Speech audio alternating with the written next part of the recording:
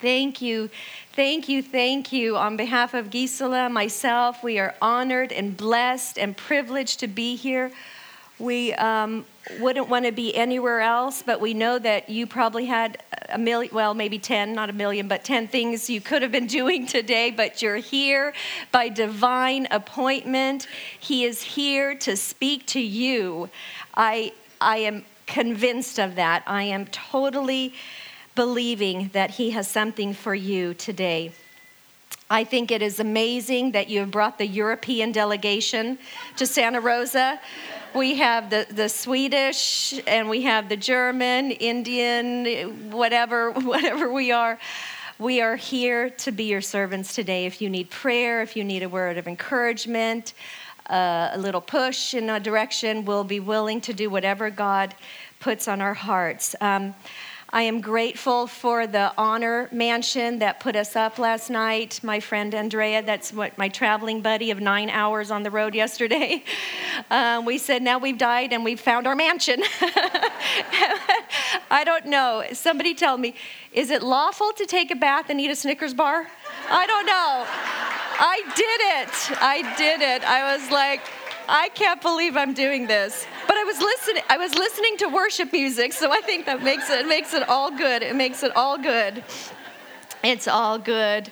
I don't know what you need to know about me. I'm one of those speakers. I say nothing about myself. If you want to know about me, you come talk to me personally, because I'm here to share the Word of God. I have 30 minutes, and then I have another 45 minutes. That you don't need to hear about me.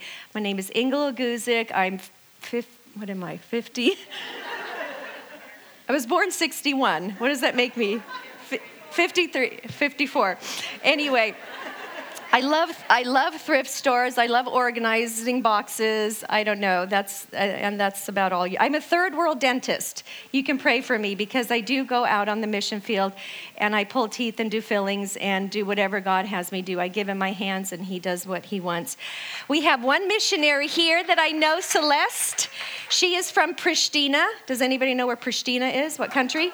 Kosovo. She's here on a little sabbatical or furlough or a couple of months, and we're so blessed that she could be. We've been out on the mission field together and love each other. Blessed that she's here. Let me just start by saying you are loved. You are loved by the Almighty God of heaven.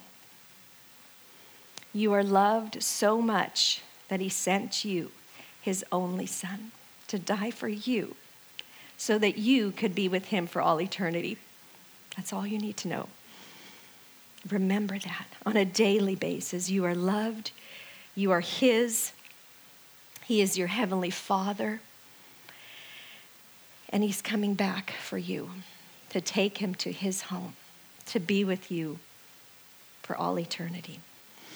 Well, I have been praying a verse for Gisela and myself, and I would like you to hear it. This has been my prayer for her and I today, from Deuteronomy 32. Let my teaching drop as the rain, my speech distill as the dew, as the rain drops on tender herb, and as showers on the grass. Some of you are tender herbs, and you need that gentle encouragement, and I pray that you will receive that today. Some of you are that sturdy lawn, and you need a good soaking today from his word. You know who you are, so receive what he has for you. But I have the privilege of unpacking the story today for you that we are going to be in our theme verses.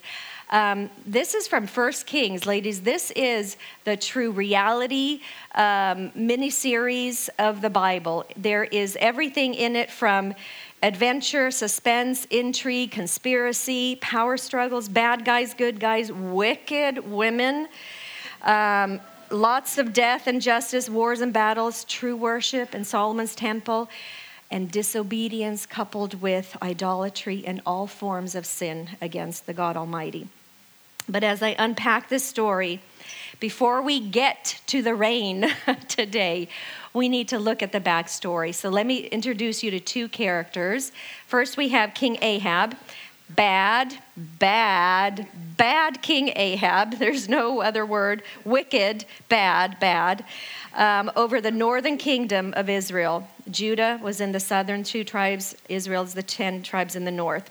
This is what it says about him that gives you the full picture. 1 Kings 16. Now Ahab, the son of Omri, did evil in the sight of the Lord more than all who were before him. That's bad.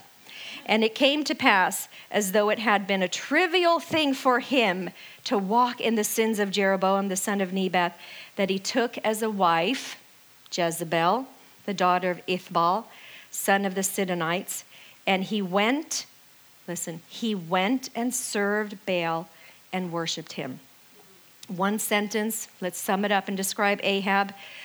A weak king and leader under the influence of an evil person, this is Jezebel, can be dangerous and destructive to many.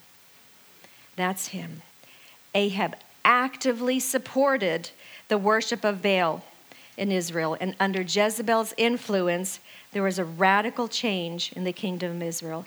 This kingdom went from tolerating, which is bad enough, the worship of Baal, to promoting it and punishing those who worship the true God and having them murdered. Bad, bad, bad news all the way around. Next person we have is Elijah, our hero today, besides God. The name Elijah means Yahweh is my God. And in the days when Ahab's government officially supported Baal and the worship of other gods, even the prophet's name spoke and told the truth. Yahweh is my God.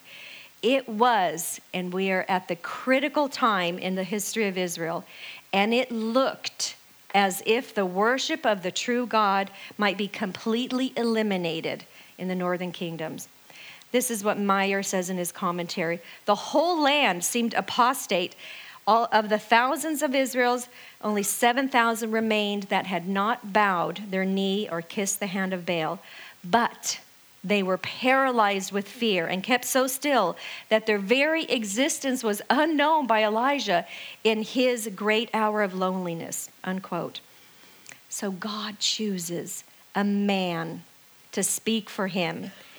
This is the beginning of our story. Elijah tells of the Lord's judgment upon the nation. In 1 Kings 17:1, and Elijah the Tishbite, the inhabitants of Gilead, said to Ahab, as the Lord God of Israel lives, before whom I stand, there shall be no dew nor rain these years except at my word. So this is where we begin. Now I have 3.5 years to unpack for you. At the end of the day, we'll get to another prayer and the drought will be over. But Elijah didn't know how long this was going to be. Nobody knew but God. God, in his mercy, I believe, extended this time waiting for the people of Israel. Elijah was not merely the prophet of this drought. In the sense of prayer, he was the vehicle of drought. He prayed, inspired by God, and it happened. This is how James puts it for us. And he makes it very clear. Elijah, it says, was a man with a nature like ours, and he prayed earnestly that it would not rain, and it did not rain on the land for 3 years and 6 months. And then he prayed again, and the heaven gave rain, and the earth produced its fruit. Nature, like you and me, I don't know, maybe if we sum us all up, then we might have the strength that Elijah had during that time. Everyone else, ladies, felt that God was silent or dead. But for Elijah, he was the God who lived. He was the supreme reality of Elijah's life. So now we're in a drought ordained by God, declared by the mouth of Elijah to punish for the wickedness that they were committing towards God during this time. And it was the tool that God was going to use to turn the people back to him and to give up their idolatry. How long would it take? Nobody knew. There was not to be dew. Think of that. That's dry. There's not to be dew or rain for 3.5 years. This was a dramatic demonstration against the pagan god Baal, who was thought to be the sky god, supposed the Canaanite god of the weather and the rain. It's like in your face. Elijah showed that through this simple prayer to the God who lives, that Yahweh was mightier than Baal. This was not only a challenge to this phony god and his supporters, but it was that call to repentance. Let's turn back to God now before it's too late. Israel would not be saved through the drought, but if drought would shatter their confidence in Baal and drive them to the Lord, then it had done its work. Elijah said this in the face of Ahab, but also in the face of Baal. And that angered Ahab to no end. So it was his chief job to find and kill Elijah. He set out, looking high and low, going to every country, sending delegates, find this guy and kill him, because then Baal can send rain. If we just get rid of Elijah, then Baal can send rain. In a time of crisis, ladies, God raises up men and women who know the presence of God, who live in that presence and are bold in their proclamation of who God is. This is Elijah, the man that God chose. Through his trust and faith and prayer in the living God, he would eventually demonstrate to all in that region that God was the true God. And we're going to get to that point. Elijah had this important message through the drought. Wake up and turn to God. Wake up and turn your face back to God. For Elijah, God was real and he could be tested, and the test is going to come. So much happens in between this, but let's get to the fast forward to this. After this kind of newfound fame, which made him famous was that he spoke out against the king, and apparently you don't do that and live. And he is ordered by God, instructed by God, to go now and hide out. I want to spend some alone time, some quiet time with you, Elijah. I want to be with you and you alone. So he takes him aside to the brook Cherith. And he says, I'm going to take care of you here, and you're going to listen to me. Don't you love that when God says, get away with me? Today is kind of like that day. You've set aside everything else. Get away with him today and listen to his voice, because he would speak to you. God does this deep work in Elijah. During this time, through this, God taught Elijah the value of that hidden and devoted life. I love how personal God gets with Elijah. You need to read this story for yourself and just let that movie run in your mind. It is fascinating. It is amazing. It is exciting. He experienced during this time the supernatural work of God and learned in the solitude to trust, learned in the solitude to listen, learned in his alone time to perceive the mind and the heart of God. What do you want? So before Elijah could stand on that Mount Carmel, he had to learn to sit at that brook Cherith. Elijah had to break out of his traditional ideas of clean and unclean food, otherwise he was going to starve. Ahab had been on the lookout for him for a long time. So God is going to have to speak to him now again and tell them when the drought was over. But before he could do that, he needed Elijah's full attention, complete heart, complete devotion and dedication. So here we go. After 3.5 years, God says, it's time. It's time. You need to go find Ahab. You know, the guy that's going to want to kill you when you see him. I want you to go to him. And Elijah has no problem. He has no excuses. He says, I'll go. I'll go and I'll stand before him. So in this meeting, as they meet, the two men, I would say these two superpowers, Ahab says, "Hi, Ahab, Elijah, you troublemaker, you." That's his greeting to him. I don't think that's a good first impression. And then Elijah says back, "Hi, you troublemaker. You're the problem.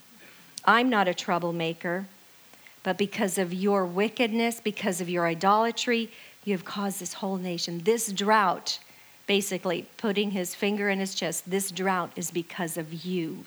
You have done this to your people. You have brought this upon yourself."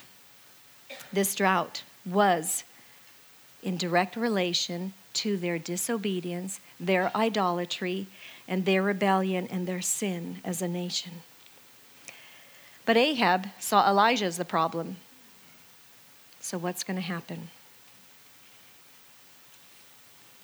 This drought was supposed to bring them back to God so that they could discover their need. I don't know about you, but this drought in California has brought us to prayer for rain, hasn't it? Think about 3.5 years with no dew and no rain.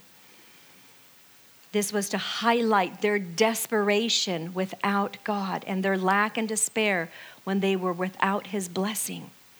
God had a plan. So Elijah tells, "Hey, Ahab, I'd like you to gather everybody at Mount Carmel. Let everybody come, including the 450 prophets and the 400 other. Let's all gather at Mount Carmel." And it only has 2 ways to go. And he pops the question when they're all assembled, and he says, "How long," and he looks out over the people, "how long are you going to falter between 2 opinions? How long are you going to keep one foot on one side and one on the other? How long are you going to stop making up your mind? How long is it going to take for you to choose one or the other? If God is God, choose him. But if Baal is, follow him." And you know what the people said? Nothing. Silence. Complete and utter silence. No objection, no repentance. They lack the courage to either defend their position or to change it. No rejection and no objection. No repentance. This is the worst kind of apathy. Silence. When you do nothing and when you say nothing. Perhaps in the mind of many today, we might be kind of like that. We kind of have a society that says, well, it's only important if you believe in something and follow your heart and just be passionate about something. It's a very sad state. Some might have even become cold and have come to a place of compromise. And maybe you're not even listening to God's questions of you anymore. Yet Elijah knew that it should never be like this. One or the other. You cannot have it both ways. You cannot keep walking the fence. You either serve Baal or you serve Yahweh. Another great leader that we know of in the Old Testament, Joshua, he said something kind of similar to this in Joshua 24. "But if serving the Lord seems undesirable to you, then choose for yourself this day whom you will serve, whether the gods your forefathers served beyond the river or the gods of the Amorites in whose land you are living. But as for me and my household, we will serve the Lord." It was the mercy of God that he chose to show and display his might on Mount Carmel, because you know what? The drought was going to go on. And God said, enough is enough. They've suffered enough. Let's see what we can do. So they're all gathered. They're all at the Mount Carmel. There have been animal sacrifices. It's very detailed. It's very descriptive in the word. But they're there, and the prophets of Baal are waiting, and they're calling out to their God, bring fire, consume the sacrifice, bring it, Baal, come, Baal, do it. Nothing happens. They yell louder, they cut themselves. It's a spectacle, it's gory, it's messy. Nothing happens. And then Elijah mocks them a little bit, and they try even harder, and nothing happens. God on one side, prophets of Baal on the other side, no match, right? Now the mighty name of God is going to be declared through Elijah's actions. God's powerful name would once again be worshiped and honored. So God, in this showdown before the prophets and before the people, you know what Elijah does? He says, come closer. He wants them all to experience this. It's like saying, gather closer, and I want you to see. I want you to hear. I want you to know what's going to happen. So he brings them closer, and he takes 12 stones to represent the 12 tribes, and he builds the altar right there. And he does the cutting, and he does this thing of pouring the precious water, wherever he got water from, that precious water that nobody had. He drenches this altar. He drenches the wood. He drenches the sacrifice, pours it in a moat around it. 3 times he says, pour more water on it. And the people are astonished. They're looking, they're waiting. From the time when the prophets of Baal stopped their calling out to God, and the time that Elijah starts calling out to the Lord God Almighty, doubt had filled their minds. Doubt that Baal was not the true God. And they were open to watching and hearing and receiving from God what he might do. This is what it says. This is his prayer. Listen to Elijah. This is when everybody has come close. This is Elijah's prayer.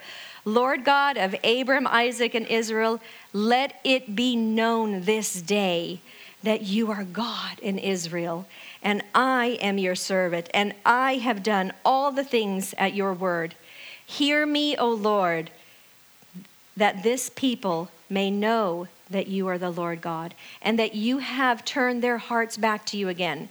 Then, at this very moment, it's like the second he stops, then fire of God, the fire of the Lord fell, listen to this, and consumed the burnt sacrifice and the wood and the stones and the dust, and it licked up all the water that was in the trench.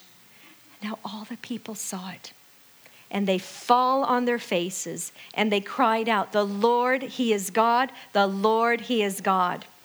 And Elijah said, seize all the false prophets.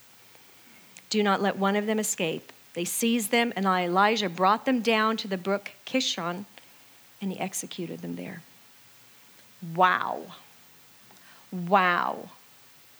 God showed up with fire.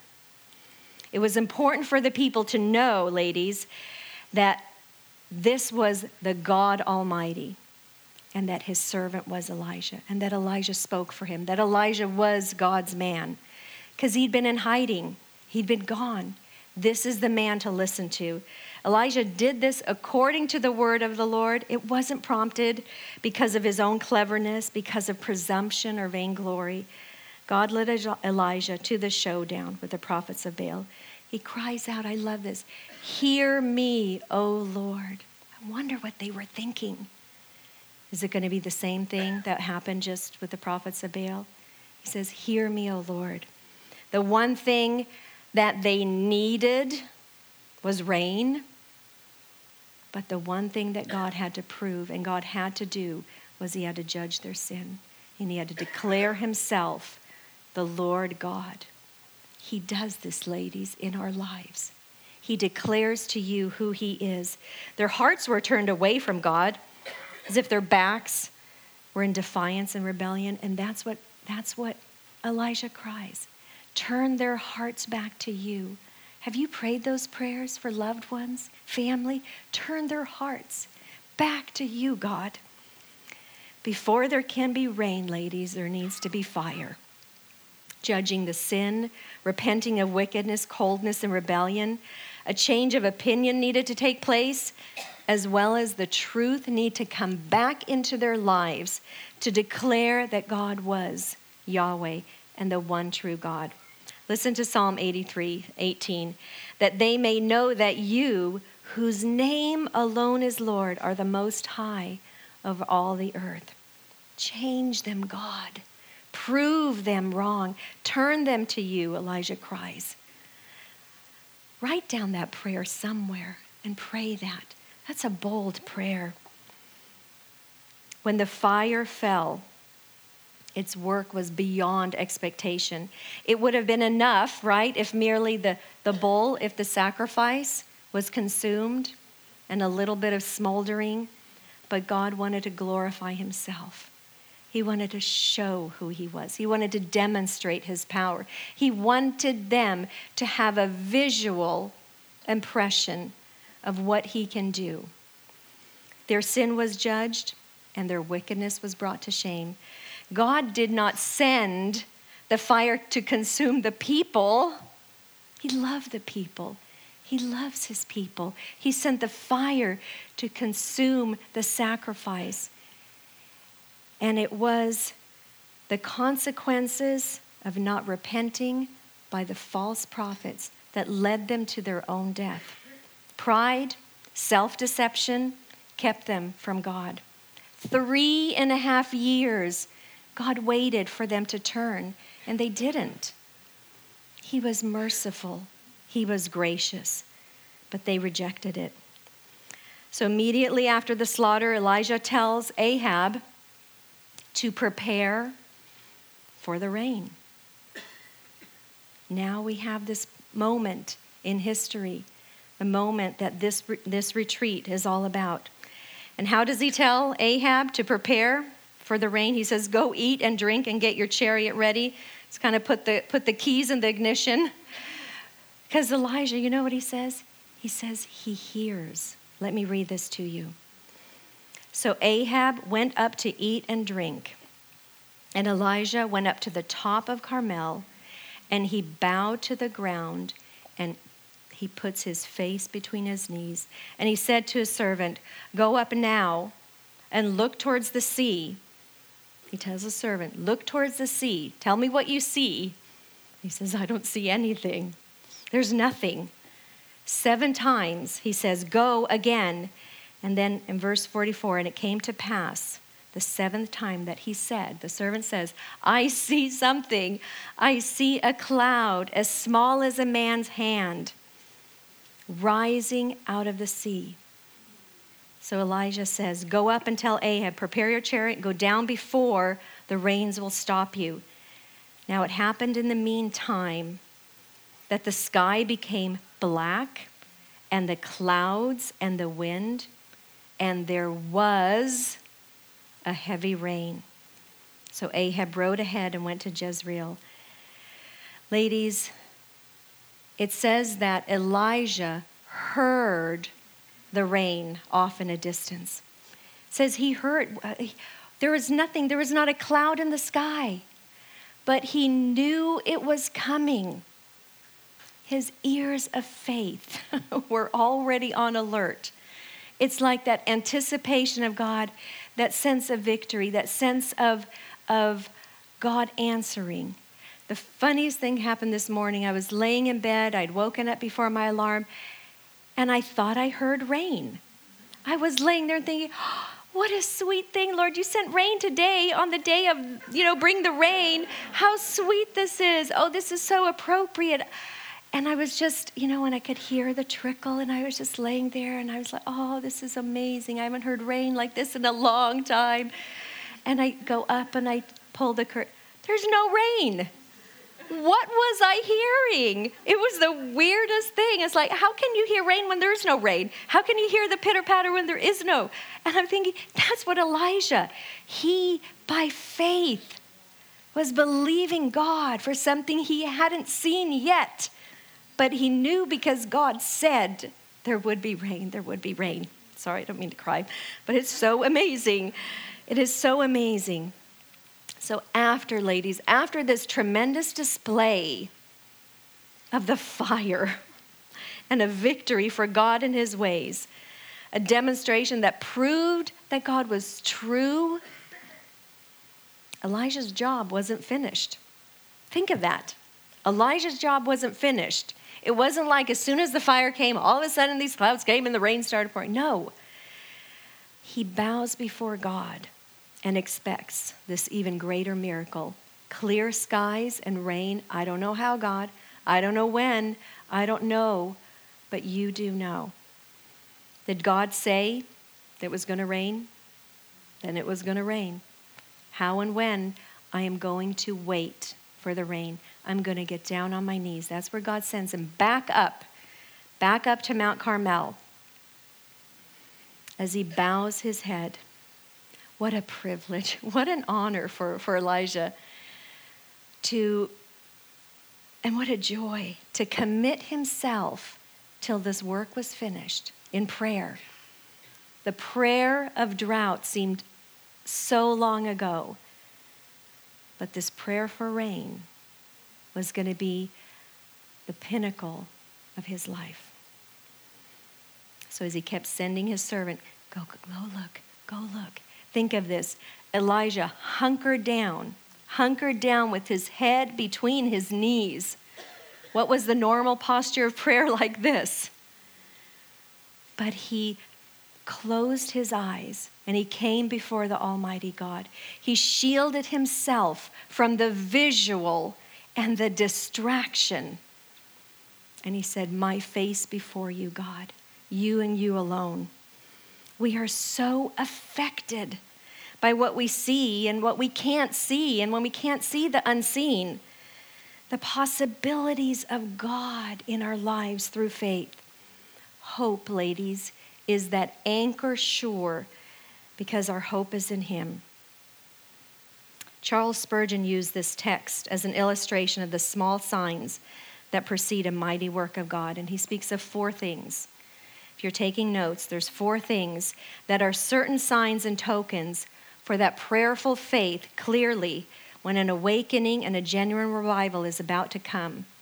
We should regard these things as small clouds. The first one is a growing dissatisfaction with the present state of things and an increasing anxiety among the members of the church for the salvation of souls. The second thing is when this anxiety leads believers to be exceedingly earnest and boldly persistent in prayer. The third thing is when ministers and people who are in ministry and following the Lord begin to take counsel with one another and they say, what must we do? What can we do to bring this on? The fourth thing is when we see the doctrine of the individual, you and me, the responsibility of each Christian fully felt and carried out in our individual lives. No more messing around. No more compromise. Ladies, we only have one life to live. My days, your days are numbered. How many do you have left? I don't know. How many do I have left? I don't know. God knows. Is he asking you and I to live boldly in our last days? Do it. Do it for his glory.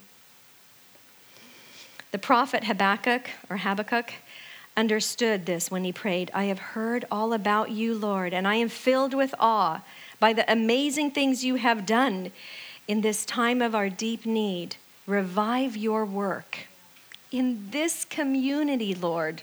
Revive your work as you did in years gone by. Show us your power to save us. And in your anger, remember your mercy.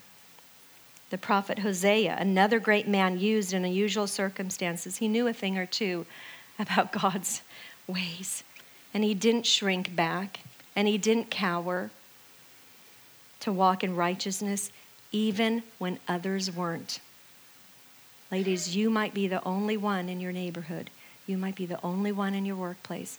You might be the only one in your school or your place of influence. Don't think for one moment that it's going to be easy. The cultural challenges are openly resistant towards God. And for you to live a life of righteousness before God is going to be harder. Mark my words. Prepare now for it. Now when we can prepare for it, gird yourself, prepare yourself. Get ready so that you won't be caught off guard. Are you filled with awe of God? Are you enthralled with him? Is he your all? Is he everything that he is supposed to be? And does it show in your life? Do others know? Are you a secret saint? Let me close with this verse. Hosea 10:12. Sow for yourself righteousness, reap in mercy. Break up your fallow ground, for it is time to seek the Lord till he comes and rains righteousness upon us all. Let's pray. Oh Lord, we live in the days of Elijah. And you want us to take sides, and we want to side on your side. We want to be on the victor's side. We want to be on the side that says we have won, and we are just ready to come home. We are ready for you to take control over all things, Lord. But until you come, we want to proclaim your name. We want people's hearts to turn back to you. We want them to turn back to you, God. Send us out as Elijahs into this world with the message that you are the God who loves and saves sinners who are lost. Rain your righteousness down upon us, Lord, we ask. In Jesus' name, amen. Amen. You have been listening to the Rock Podcast. Our regular services are held on Wednesday nights at 7 p.m. and Sunday mornings at 8:30 and 10:30 a.m. in Santa Rosa, California. If you would like to learn more, please visit our website at calvarytherock.org.